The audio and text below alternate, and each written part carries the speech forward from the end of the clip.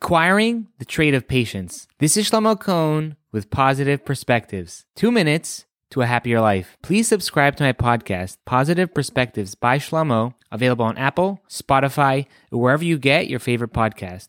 Last time, we discussed the sin of the golden calf, how reacting from panic led the Jewish people to commit idol worship. When we take a step back and look at the whole picture, we're able to make better decisions. Today, I wanted to talk about the virtues of patience and how to acquire this trait. There's an expression, patience is a virtue. Having patience is a desirable trait. When we have the ability to control our instincts and make conscious decisions of how we should or should not act, we gain tremendously. Because patience is something which everyone needs, from a small child to the elderly. It's a trait which helps us with our own decisions and the ability to deal with others in a calm and effective way. But how do we do it? What are the methods to becoming a more patient person? What are the ways we can acquire this virtuous trait? Tip number 1. The Talmud teaches, Amar Reb Oven HaLevi, Kol hadoichek es hasha, sha doichasoi. Reb Oven the Levi says, whoever pushes time, time pushes him. V'chol hanidcha mipnei hasha, sha nidchas mipanav. But whoever yields to time, time will yield to him. To understand this, imagine you are driving and someone passes you only to meet you at the same red light a mile down the road. When we realize that we're not in control and we can't push time to cause things to happen before it's destined to happen, we gain patience. The realization that things will happen when they're supposed to happen and nothing we can do can change that, we can deal with impatience. Tip number 2. If we know that we get more snappy or impatient when we're tired